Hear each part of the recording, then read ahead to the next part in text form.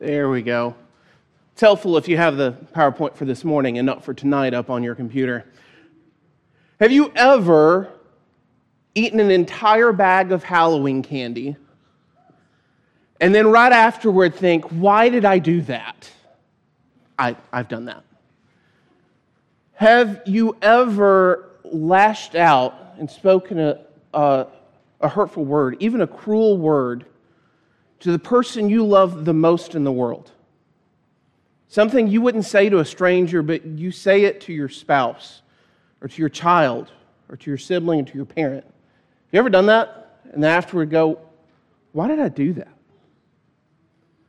A lot of things that we do in this world that we just don't understand. Why is it that we do that? And if you had the secret to human behavior, how much money could you make?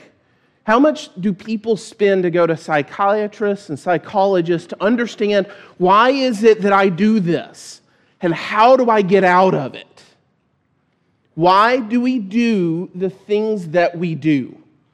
That's the question we're going to ask and answer, because the world may have their answers, but I will tell you that the Bible has the answer. This morning we're going to study James chapter 4, verses 1 through 10, and we'll see the answer to this question in this text. And before we get any farther, I do want to give credit. I learned a lot of the material that I'm going to be sharing this morning, I learned from a man named Brett Ockwin. He is a biblical counselor, and he teaches other people how to help people. When you are a preacher, there are people that come to you with problems with anxiety, depression, addictions, marriage problems, problems with their kids, and they want you to help them.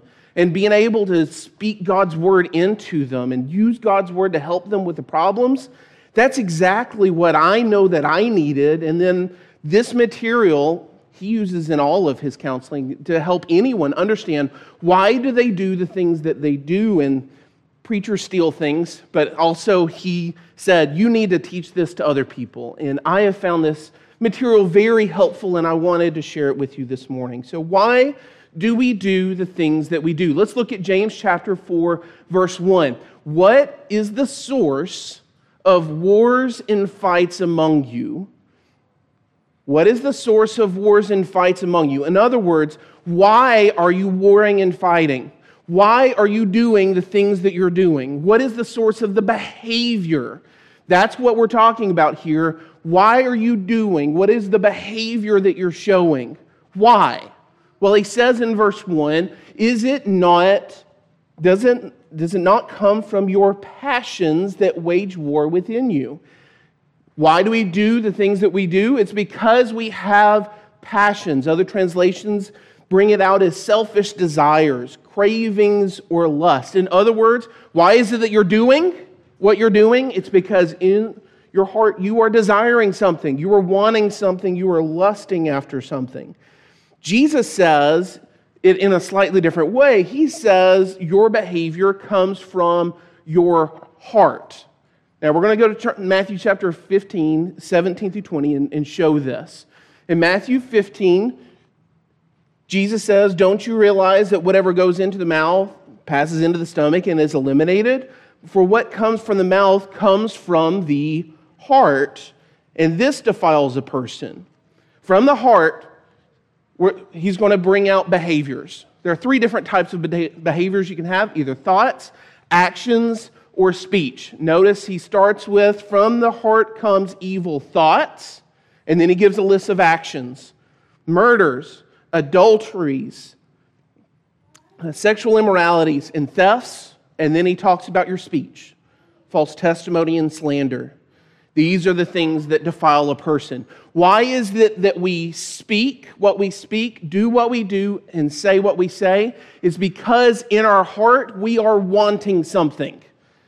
You look at other worldly philosophers, they'll say, no, it's because you are a trained being, and it's because you are a creature of habit. It has nothing to do with your heart. You're just trained to do it that way. Or it's because of something your father did to you when you were a kid, or any number of other excuses. The Bible says the reason why you were doing what you were doing is because in your heart you are wanting something. You are responding to a situation. Why is it that we do the things that we do?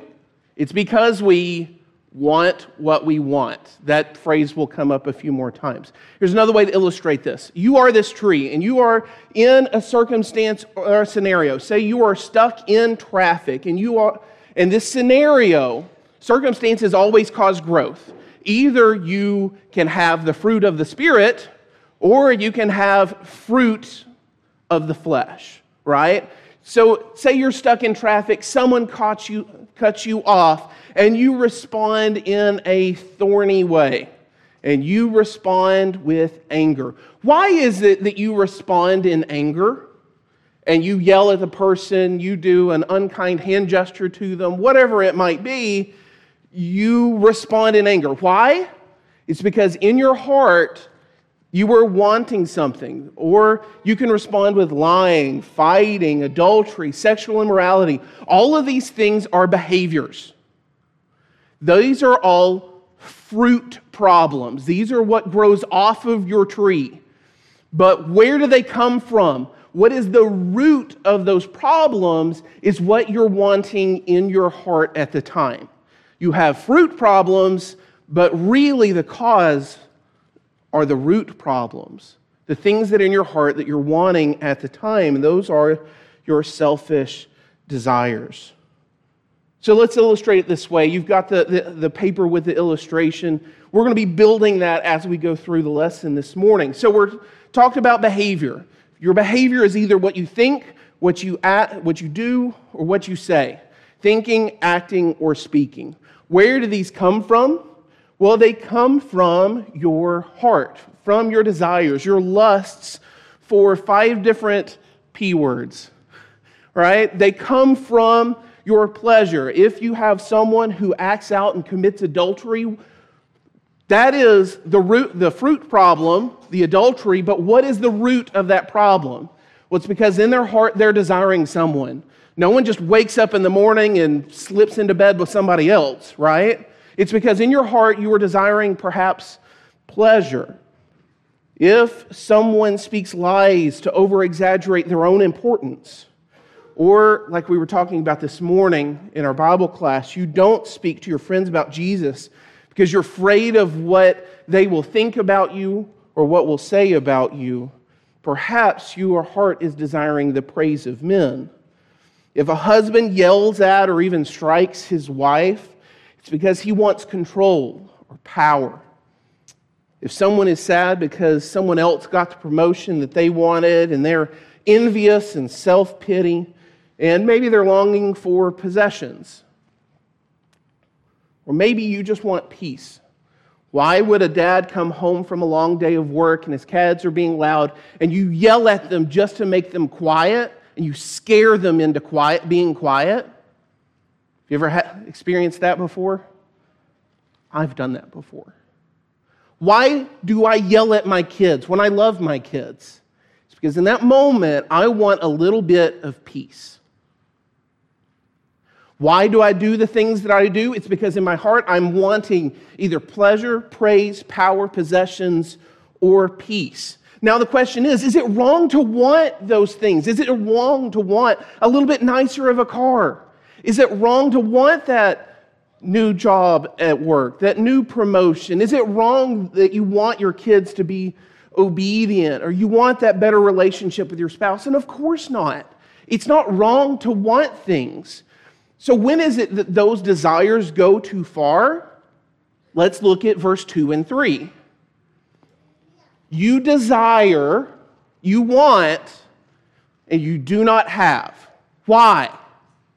You murder and covet and cannot obtain. You fight and wage war. You do not have because you do not ask. You ask and don't receive because you ask with wrong motives so that you may spend it on your pleasures. When does a desire go too far? It's when I'm willing to sin in order to get what I want. You think of the kid in the grocery store and they see a toy and they start yelling and screaming because they want that toy. Why is it that I sin? Why is it that Eve sinned? It's because she saw, she desired, she took. If you're willing to sin in order to get what you want, that is giving in to your desires, or if I act out sinfully because I am not getting what I want. Look at the verse again. You desire and do not have, you murder and covet and cannot obtain. I'm responding in a coveting, envious way, or like Cain does, he kills his brother, not in order to get something, but because he's not getting the praise that he wanted. So look at this chart again. What happens then when my heart is desiring pleasure, praise, power, possessions, or peace, and I act out in a sinful way either to get it or because I'm not getting what I want? How does that leave you feeling? Sin always overpromises and underdelivers. When I sin in order to get pleasure, say it is that sexual immorality and premarital sex, whatever it is, and I'm wanting that pleasure, afterward, how do you feel? Doesn't matter what sin it is, sin will always leave you feeling stressed out, anxious, worried, guilty, despair. That's the biblical word that we use for the word depression or anger. Would you all agree with me that you can't drink away your problems? You can't do drugs and then all of a sudden your problems go away? Or more my problem, you can't just go get an entire bag of candy or a tub of ice cream and eat your problems away either. What you need to do is realize where these things come from. I want to make an important disclaimer here.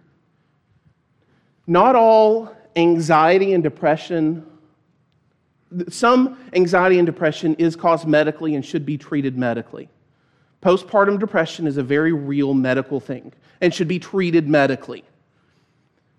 But I would argue a great percentage of anxiety and depression that is treated with medicine, while that medicine may help, it's not going to fix your problems unless you go back to the root of your problems. Why do I feel the way that I feel? It's because I have done what I've done. And why do I do what I do? It's because I want what I want. So, I also want to say this. If you're on medication right now for these things, don't just quit it. Don't quit medication because it can mess you up. But you should be working on those underlying issues, things that may have happened to you a long time ago, different traumas that have happened to you a long time ago. Work on those things so that one day you can be off of that medication. Do you realize that these things over here on the right are actually good things? That they're God-given? God wants you to feel guilty. If you are guilty of sin, He wants you to feel guilty. Why?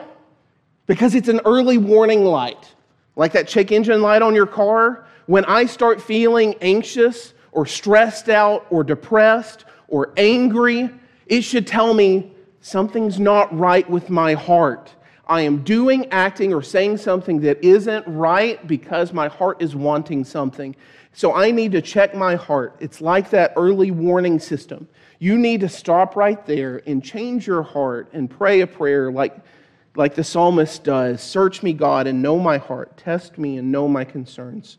See if there's any offensive way in me, leading in the everlasting way. The result of unrighteous behavior, not fulfilling pleasures that last. Sin only leaves you feeling distressed. Sin always, always, always overpromises and underdelivers. It will not give you what you want to go. So as we continue on in James chapter 4, we see how this heart up here is described. This heart that's craving after pleasure and praise and power and possessions and peace. Look at verse 4. That heart is described as in a state of adultery. Remember, this is writing to Christians, to believers, and he's saying, you are an adulterous people. James 4, you adulterous people, don't you know that friendship with the world is hostility toward God? So whoever wants to be the friend of the world becomes an enemy of God. Adultery is the breaking of a covenant relationship.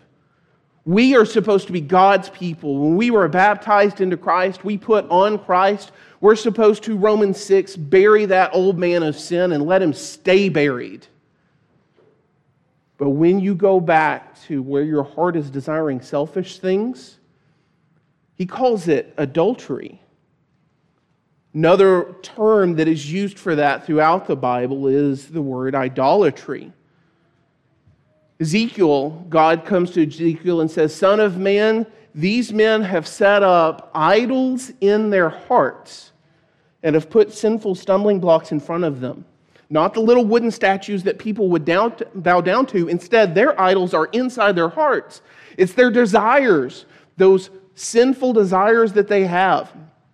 And they're bowing down and worshiping the God of pleasure, the God of praise of men, the God of power, the God of possessions, the God of peace." Colossians 3 verse 5 says, "Therefore put to death what belongs to your earthly nature, sexual immorality, impurity, lust, evil desire, and greed, which is idolatry." All of those things are idolatrous. His heart is also described as being a friend of the world in James 4 verse 4.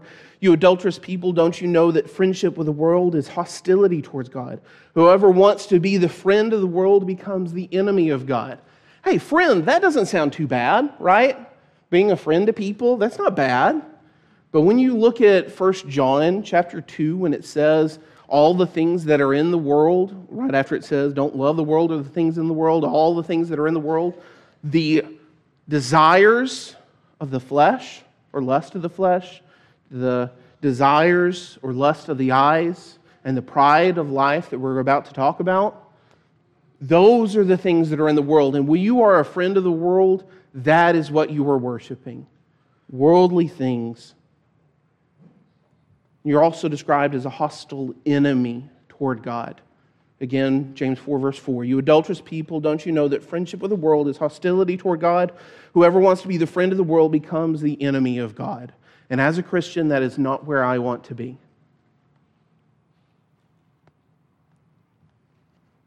Why is it that we feel the way that we feel? It's because we do what we do. Why do we do what we do? It's because we want what we want. Well, why do we want these things?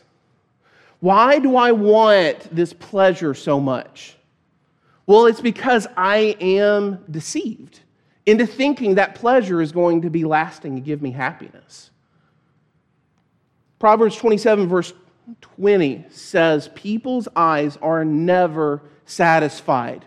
What do the people in power want? More power. And what are they afraid to lose? Their power. The people who are rich in this world and have all the possessions, what do they want? More possessions. But there is a deception in there. Some of the most miserable people that you'll ever find in the world are the people that are the richest.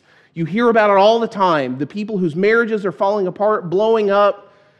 The richest people in the world are incredibly unhappy. Why? It's because they've been deceived to think that riches provide happiness. The biblical word for addiction, you won't find addiction in the Bible. But the biblical word for that is enslaved. You see that in Romans chapter 6, verse 6, where you were enslaved to sin, but now you are slaves of righteousness. You have obeyed from the heart. In Titus 3, verse 3 says, "We too were once foolish, disobedient, deceived, enslaved by various passions, pleasures, living in malice, envy, hateful, and detesting one another." You know the alcoholic didn't become an alcoholic probably because he loved the taste of it so much that he just kept drinking it. It probably started out perhaps as a social thing, just because it was the thing to do among all of his buddies, but then he noticed that it knocked a little bit of the edge off at the end of the day.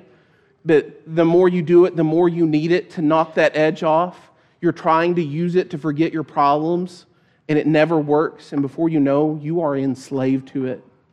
Same is true for pornography. Same is true for anything that people of this world are enslaved to. Ultimately, this heart is called a proud heart. James 4, verse 6 says, "God resists the proud, but gives grace to the humble." This heart is putting themselves above God instead of below God. This is a heart that says, I don't need God. I will find my own happiness, my own path. And what is their result? Matthew chapter 23, verse 12 says, whoever exalts himself, whoever is prideful, will be humbled. The ultimate result of this is humiliation. Always, always, always, when you are following the desires of your heart, either in this life or in the next, your sin will find you out and you will be humbled. I don't care who you are in this world, your sin will find you out. That's what Numbers chapter 32, verse 23 says. So let's look at this illustration a little bit more. This person puts himself above God. He is described as being in an adulterous relationship. And he is a hostile enemy of God, and he is deceived and enslaved. He is described as a proud heart, and because of that, God is opposed to him. Do you want to be opposed? Do you want God to be opposed to you? We got to figure out how to handle this. You may be thinking, I can't do this. How do I get out of this? We need to have a different heart. Instead of a heart that desires our own pleasure and praise and power and possessions and peace, we need to have a heart that asks, what does God want me to do in this situation? And when every time before you act, you ask, you remember those little bracelets, to what would Jesus do? What would he do in my place? What does he want me to do in this situation?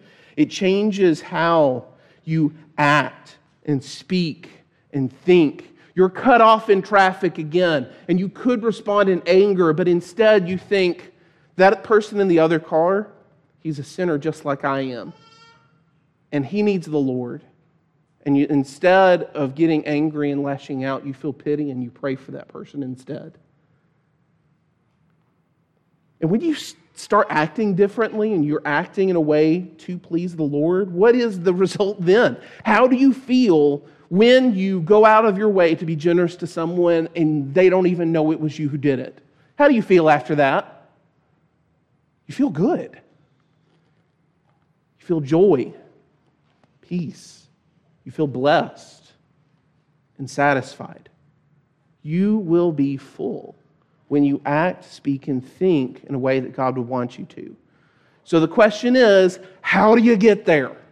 How do you go from a heart that's living for myself and go to a heart that is desiring to please God? He's going to say, you need to purify your hearts, you double-minded. And boy, do I feel that. My heart wants to please God, but man, I keep slipping back into trying to please myself instead. I feel double-minded. How do you purify your heart? Boy, I'm glad James 4 didn't end with verse 3. Let's keep reading. Verse 6. But he gives greater grace. Therefore, he says, God resists the proud, but gives grace to the humble. Therefore, submit to God, resist the devil, and he will flee from you. Draw near to God, and he will draw near to you. Cleanse your hands, sinners.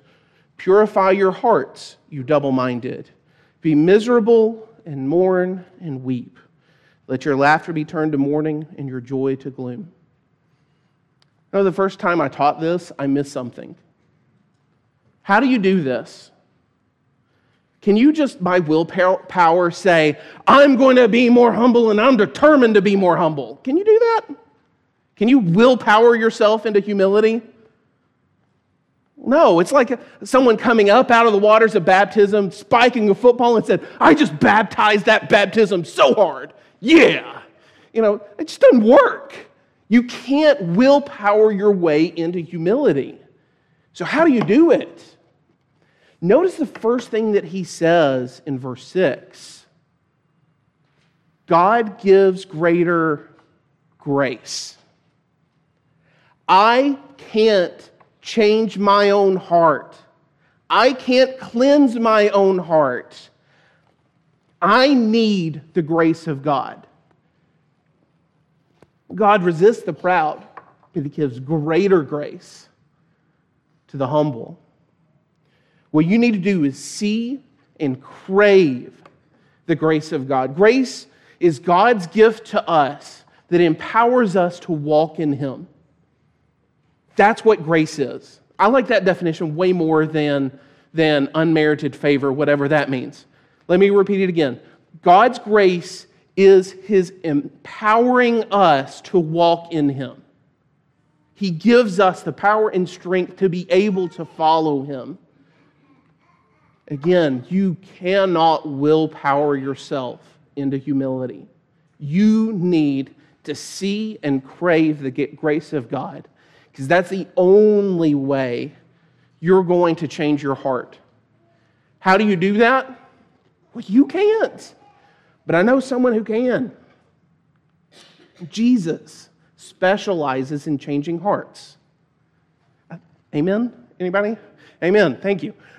Jesus specializes in changing hearts. Notice how Ezekiel puts it. Looking forward to the Messiah, he says, I will also sprinkle clean water on you, and you will be clean. I will cleanse you from all your impurities and all your idols.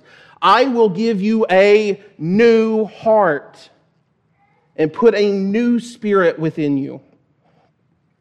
I will remove the heart of stone and give you a heart of flesh. I will place my spirit within you and cause you to follow my statutes and carefully observe my ordinances. God is the one who does the changing. You just have to submit to Him and desire it, and submit to Him and give your life to Him, and He will do the changing. Psalm 51 verse 10 is again a prayer. It says, God, create a clean heart for me and renew a steadfast spirit within me.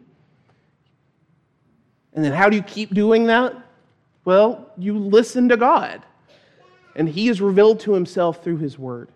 Hebrews chapter 4, verse 12. How do we keep trimming off that sinful man that keeps trying to creep back up into our hearts? You listen to the Word of God, because it is powerful. It is living and effective and sharper than any double-edged sword, penetrating as far as the separation of soul and spirit, joints and marrow, and able to judge the thoughts and intentions of the heart. You read that passage again, James chapter 4, verses 6 through 8, that He gives greater grace. Therefore, He says, God resists the proud, gives grace to the humble. And you see right here, I know it's a small word there, but grace. You see God's grace and you crave it. And then the next thing that He says is submit to God. Submit to the Lord. Say, you're in control. I want to do what you want me to do. In this is baptism. If you haven't become a Christian, that's step number 1. That's not step number 30. You die with Christ in water and be raised up a new person. You submit to God.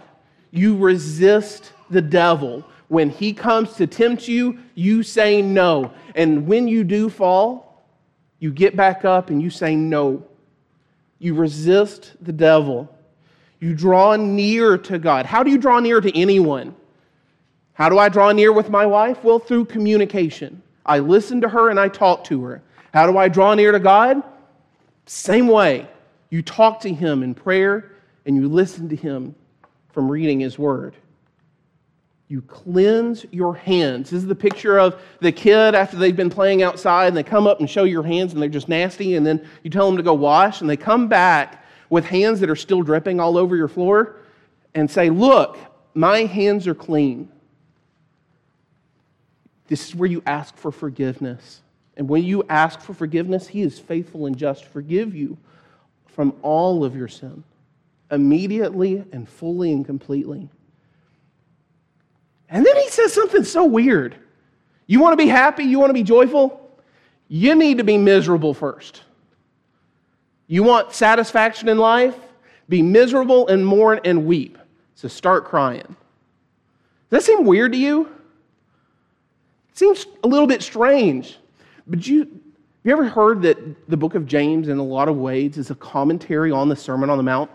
Matthew 5, 6, and 7. And that sermon is about the kingdom of God, and especially that first part, the Beatitudes, are about who can be admitted into the kingdom of God.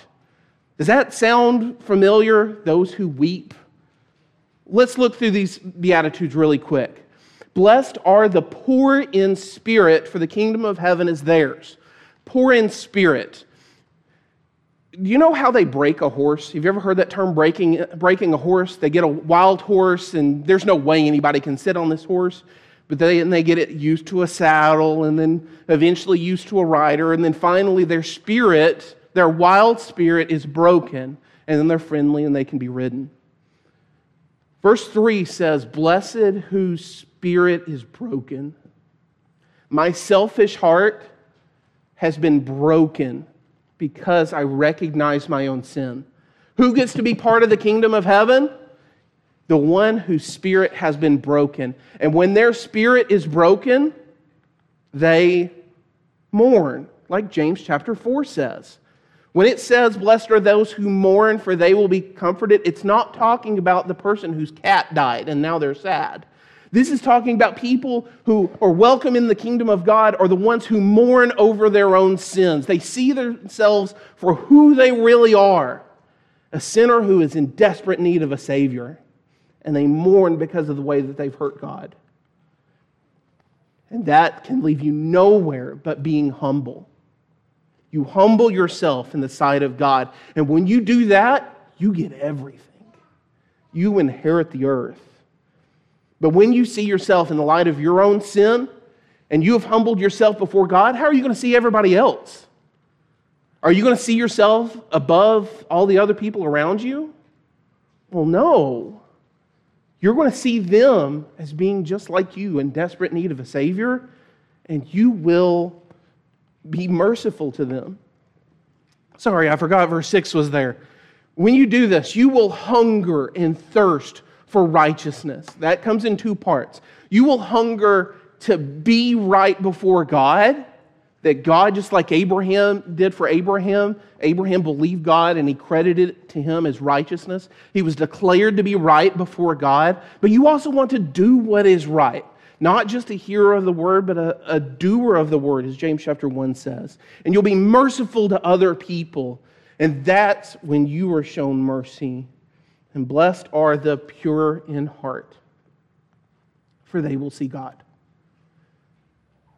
Remember when James chapter 4 says, cleanse your hands, you sinners, and purify your hearts, you double-minded?